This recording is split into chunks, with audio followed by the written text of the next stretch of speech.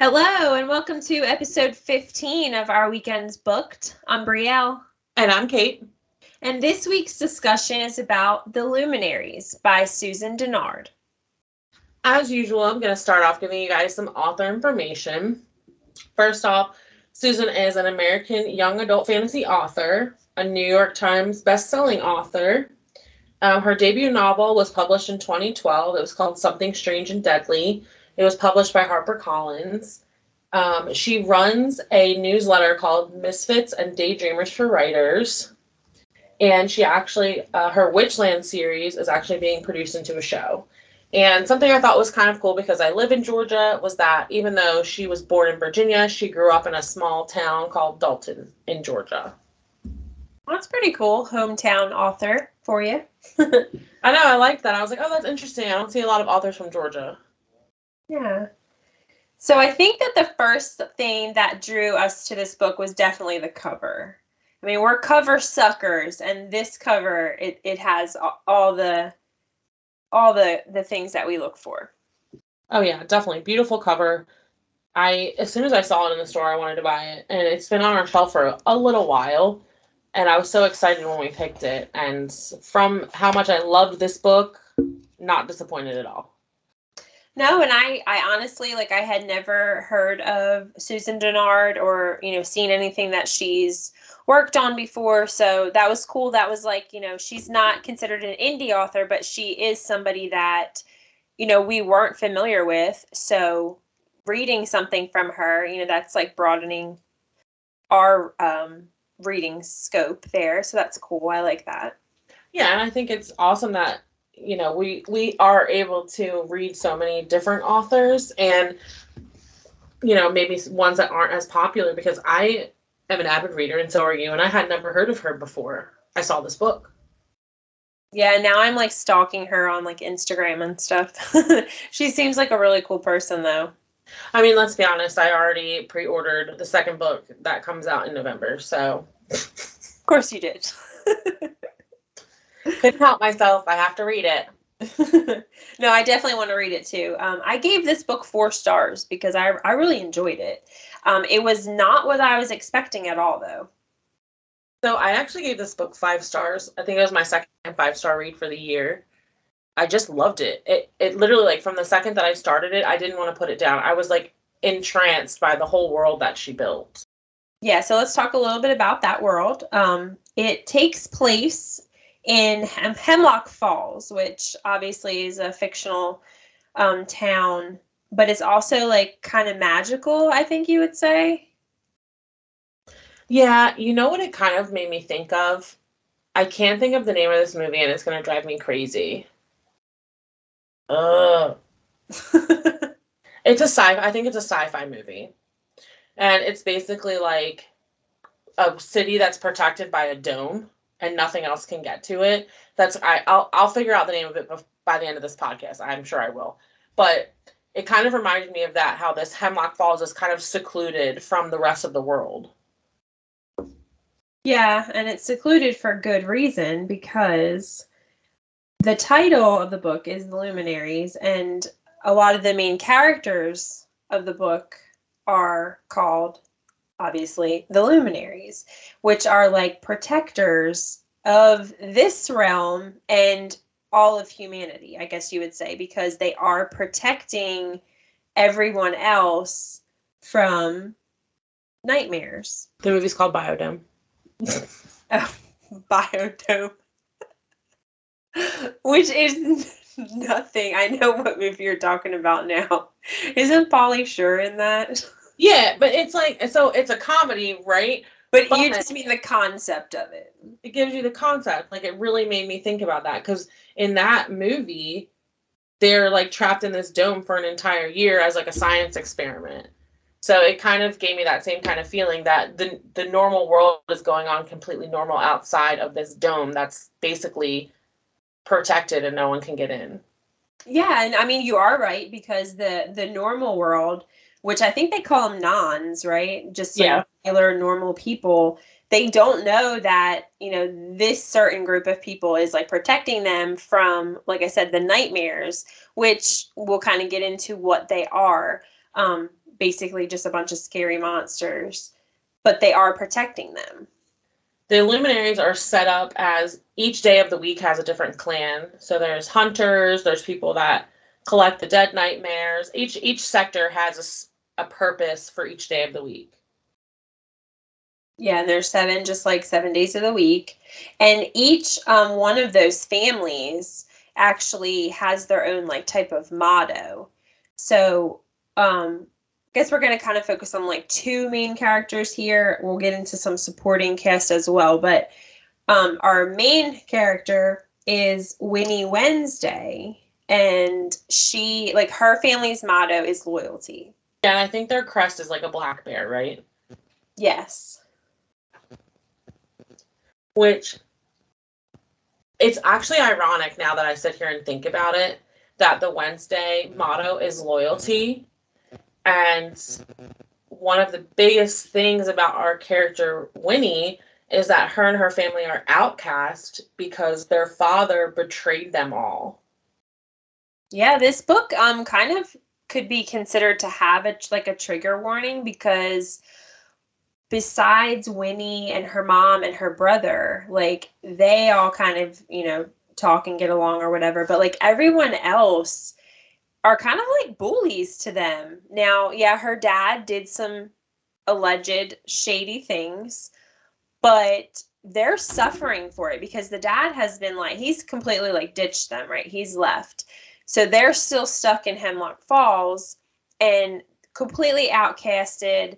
They, she gets made fun of at school, and it's kind of sad. And it could, lead some people to have a little bit of a trigger there. Yeah, and so since we're talking about the Luminaries, you have another group called the Dianas, who are basically trying to steal the spirits that create the nightmares and the magic that they have to kind of run the world. And her father was accused of being one of them. So that's why I say it's ironic that their family crosses loyalty when you think about it. Yeah, and I think just to give the readers like a little sneak of like what we're kind of talking about here. So think of like the Luminaries as the light, obviously, play on words there, very smart. And then the Dianas are like the darkness. They are kind of like the bad ones of the book. And, her Winnie, she grows up like most of her life thinking that her dad is just this great person, but then come to find out he's on the wrong team here. Allegedly. Yes. Everyone's innocent until proven guilty. This is true. But so the Luminaries are hunters, like we said earlier, and what exactly they're hunting is in Hemlock Falls, there's 13 spirits, which I said to Brielle when we were discussing this, never really explains where these spirits came from. So it's a little odd. I don't think that we're going to get that full story maybe till book 2, which is fine. It was explained enough, to get you kind of through. But if you really think about it, like where did they come from? Yeah, that really kind of threw me off. But besides the point, these spirits, every night when they dream, they create these nightmares that come to life. And like Brielle said earlier, they're like scary monsters. You have banshees, kelpies, any werewolves, any supernatural creature that you could basically think of are created as these nightmares. That when the sun goes down, there's a mist that comes over the land. And once the mist kind of dissipates, all these nightmares are revealed. And that's where the families come in, depending on what night of the week it is. They have their best members of their family are like hunters, and they, hunt these nightmares. So like, whatever's on the loose, they have to kill it, because if it crosses the boundary, it can get out of Hemlock Falls. Yeah, so many intricate parts to this book that I felt made the writing so elegant and so easy to read. Yeah, it had a really good flow to it. And like I said before, like, even if everything wasn't explained just yet, the way that she like laid it out, it was still like really easy to understand and follow. Oh yeah, I mean, for the fantasy world that she built, there was a lot of characters, a lot of things to keep up with. This was actually one of the first books that I annotated, I guess you could kind of say. I did not write in my book. I'm not that kind of crazy, but I got tiny post-it notes and put them on the pages where I wanted to remember things because there was a lot of information you were given.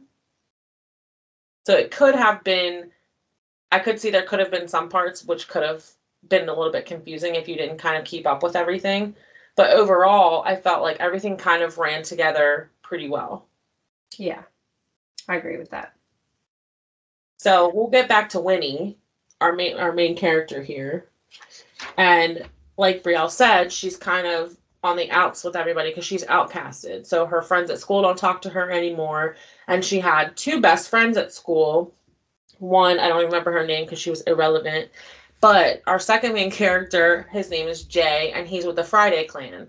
Now, before her family was outcasted, her and Jay were the best of friends. And you kind of see throughout the book, even though she's still technically outcasted, their relationship kind of develops back to almost where they're starting to become friends again, and maybe a little bit more. Yes, and Jay is actually a hunter. So at this point, Winnie wants to compete in the hunter trials. Because she's an outcast, I don't think she's like invited, but she kind of finds a loophole and gets herself in there. But Jay is already a hunter, right? So I think that obviously she's like hurt because they were such good friends. And then, her dad pulled this, whatever it is that he pulled. So nobody's supposed to talk to her. So she's lost her friend. And then obviously Jay is a hunter, and that's like Winnie's goal. Like that's all she wants to do with her life. Her mother was one, her grandmother was one, her great grandmother was one. It's like a whole legacy. Yeah, and her aunt actually throughout the book, her aunt Rachel is actually the head hunter. But right. So she's like the head of the clan right now, right? yeah, so like Brielle said, Winnie decides she's going to go into the Luminary trials, and the loophole that she finds is even whether you're an outcast or not, when everyone turns 16, they have the opportunity. So that was kind of going to be her loophole of how she would end her family being outcast. Because I'm not sure if we mentioned this, but if we didn't, they've been outcasted for 10 years. And at the point where Winnie decides that she's going to go into the trials, they still have 6 more years to go, and she just can't take it anymore. So she does start to compete in the trials. There's 3 challenges. And the first one, she doesn't exactly win it, I guess you would say, and I won't give you all the details of like, how it went down, but she doesn't win it outright, but she kind of like lets like a little white lie turn into like a big lie, and she obviously can't go back because after winning just the first challenge, the town kind of like does a flip and they're like, oh, wait a minute, the Wednesdays are relevant again. And even though their outcast isn't fully overturned, they're being invited to like clan dinners and like people are talking to her at school. And you can see that she like really is starting to like enjoy like the attention. So obviously like what girl is going to be like, oh, wait a minute, my bad, I kind of lied. That's not going to happen, especially with a teenager. Oh, yeah. Now, they do have 2 friends, Emma and Bretta, and they're twins. And they are really the only people that I think they came to Hemlock Falls, they say, about a year prior. So this is in the midst of Winnie being an outcast. And she does say that they are like the only 2 people that have never treated her any differently and have always kind of accepted her. And they're Wednesdays, right? So they're like in the same clan too. I believe so. I think while Winnie is outcasted, since she can't hunt, her job is to collect the corpses of the murdered nightmares from the evening before. Yeah, and how like I mean, this poor girl. So you have no friends, nobody will talk to you. You're getting picked on all the time, and then you get to not only like scoop up dead bodies, you have to like get up, like stay up all night to do it and collect them and then turn them into the morgue. And while you're turning them into the morgue, like nobody there is talking to you either. Like this is just, like I said, this has some trigger warnings in it. You must be careful if this would bother you. If bullying of any type would bother you. I mean, it is a really sad story for her, but there is one person that talks to her when she drops off the nightmares, and that's Mario, who's the head researcher of the Luminaries. And he's kind of, to me, one of the only people that kind of respects her opinion. They discuss the nightmares, and when she comes across, we'll call it an unidentified nightmare, he's the one person that believes her. Everyone else makes it seem like it's this big conspiracy theory and she's lost her mind. Yeah, or they almost act like they want to cover it up. You know, like maybe they don't want to think that there could be a nightmare that hasn't been identified yet out there. One thing I thought that was kind of cool was she has studied this book, right? So she, since her outcast, I mean, she doesn't really have a lot going on. So she takes what's called the Nightmare, is it Compendium? I think that's how you pronounce it. And to me, it's just like a huge encyclopedia of all of these nightmares. So she can like literally recite every nightmare. So like example, there's one part in the book and she's like, she comes across a banshee and in her mind, she's like telling the characteristics of the banshee and how possibly to kill the banshee and, or get away from the banshee or, you know, things that would lure it to you or things that would like or repel it from you. I thought that was kind of cool because I was like, that would be like a cool book, you know, if you lived in some kind of fantasy realm, like you study instead of like, you know, studying math, you're studying a nightmare compendium. Yeah, which was kind of cool. I mean, and this girl, she's also an artist. She draws all these nightmares that she picks up during the day after they've been murdered the night before. And what I think is kind of cool is she definitely has a photographic memory because as you see her going through these 3 trials, every time she sees a nightmare, it's almost like it pops into her mind, the whole picture, and she remembers everything about it. Yeah, that's why she gets so thrown off.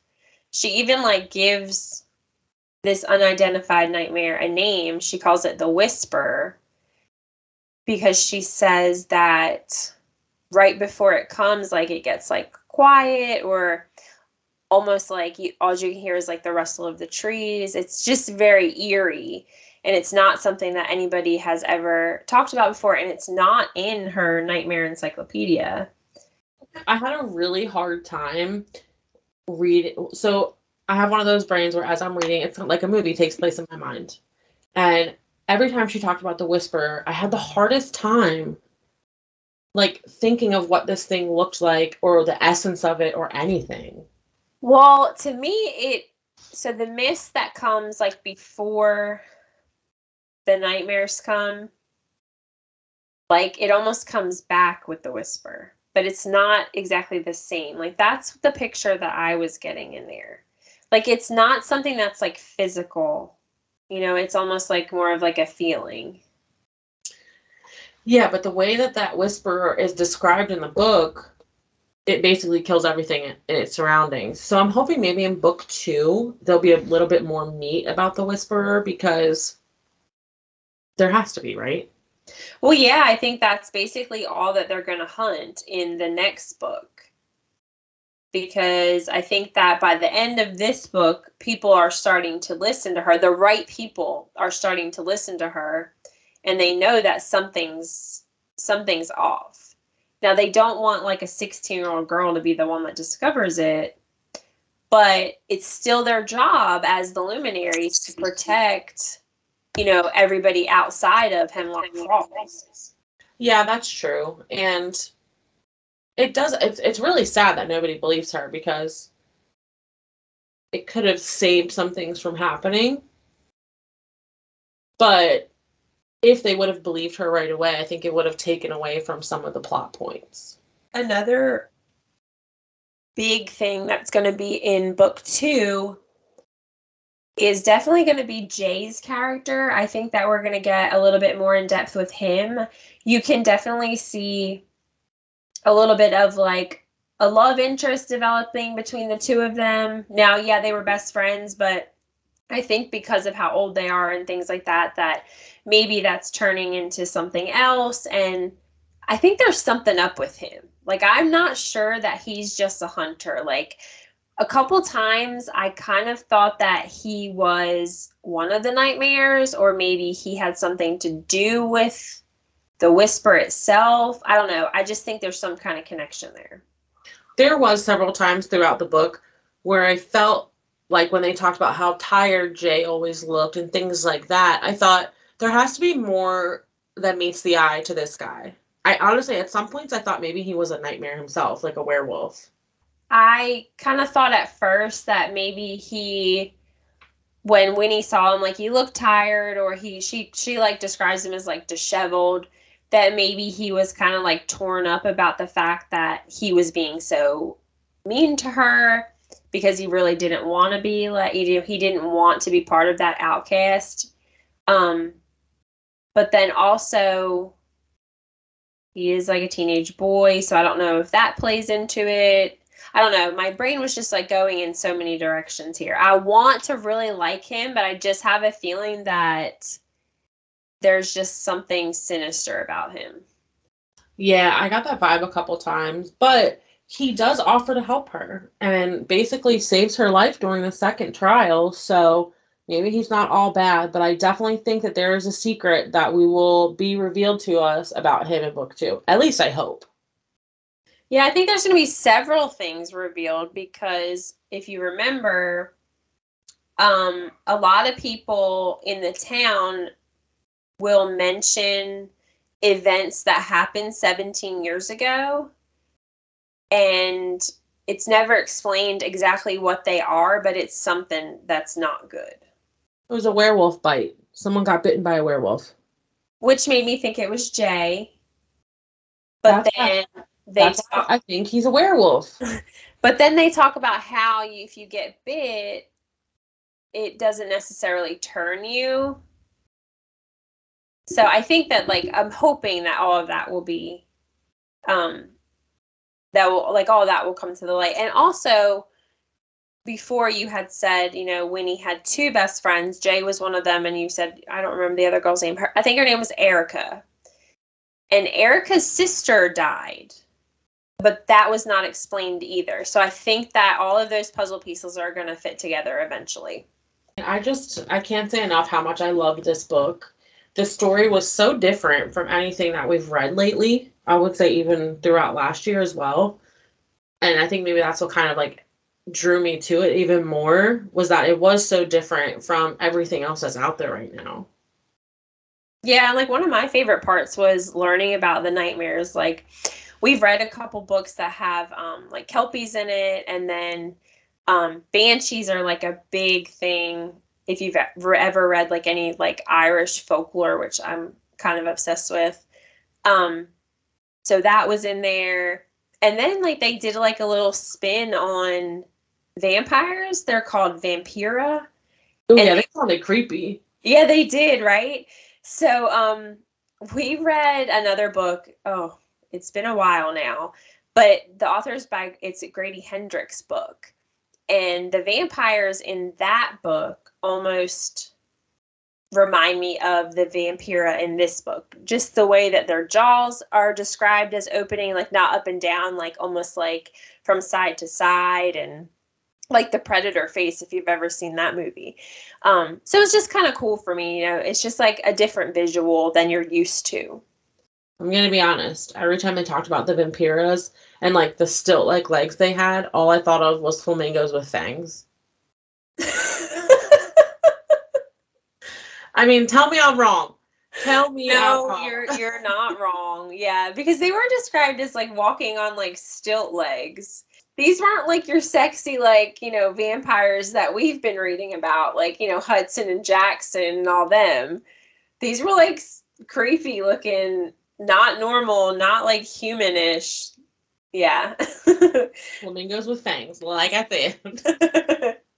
I like it. Now I won't be able to unsee that visual. I mean, the way they talked about their legs and stuff, I couldn't picture anything else. I was like, But it was unique, right? So 100%. And that's why I think I liked, like I said, that we haven't read anything like that, because she puts a twist on each of the nightmares. Everything's a little bit different than what it would typically be, even the Kelpies and things like that in other fantasy books. What I did find interesting about the nightmares was they couldn't go around running water. yeah, that was strange. So I mean, if you're ever in scary woods, just find a stream because nightmares can't cross it. Unless they're out for blood, then they're going to cross it anyway and just get hurt.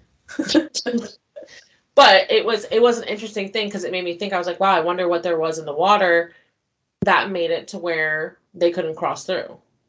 Well, I think it was like kind of touched on in the book. Like maybe it was the purity of the water. You're right. They did say that. Which makes sense, right? Because you have to think like if it's a running stream, like that water's pure anyway, but then you don't know where like the actual main source of the water was coming from. So it was just like a good versus evil thing. I like that. That's true. When you put it that way, that makes sense. So, I mean, all in all, definitely highly recommend this book. Like I said before, I did give it 4 stars, but that's just because I'm stingy sometimes.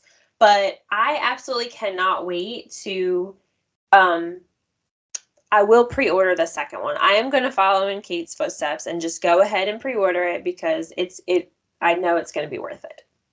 Look, I'm going to tell everybody this. When you pre-order a book, you don't get charged right away. They don't charge you until the book actually gets delivered to you. So that's how I justify doing that every time I do it. Yeah, and then when you've pre-ordered 5 books and they all get released on, November 7th, your husband's going to be really mad at you. That's what happens at my house. This is true, but he'll get over it, It's a good habit to have. But online, it says that people that read live longer. And the way that we read, I'm going to be 175 before I die. And we're still going to be doing our podcast. Can you imagine? Oh my gosh, that'd be funny. All right, well, that wraps up episode 15. As always, if you guys enjoyed what you heard, give us a rating on whatever podcast outlet you listen to and share with your friends. Also, if you want, check us out on Instagram at our_weekends_booked. Again, I'm Kate. And I'm Brielle. Until next time.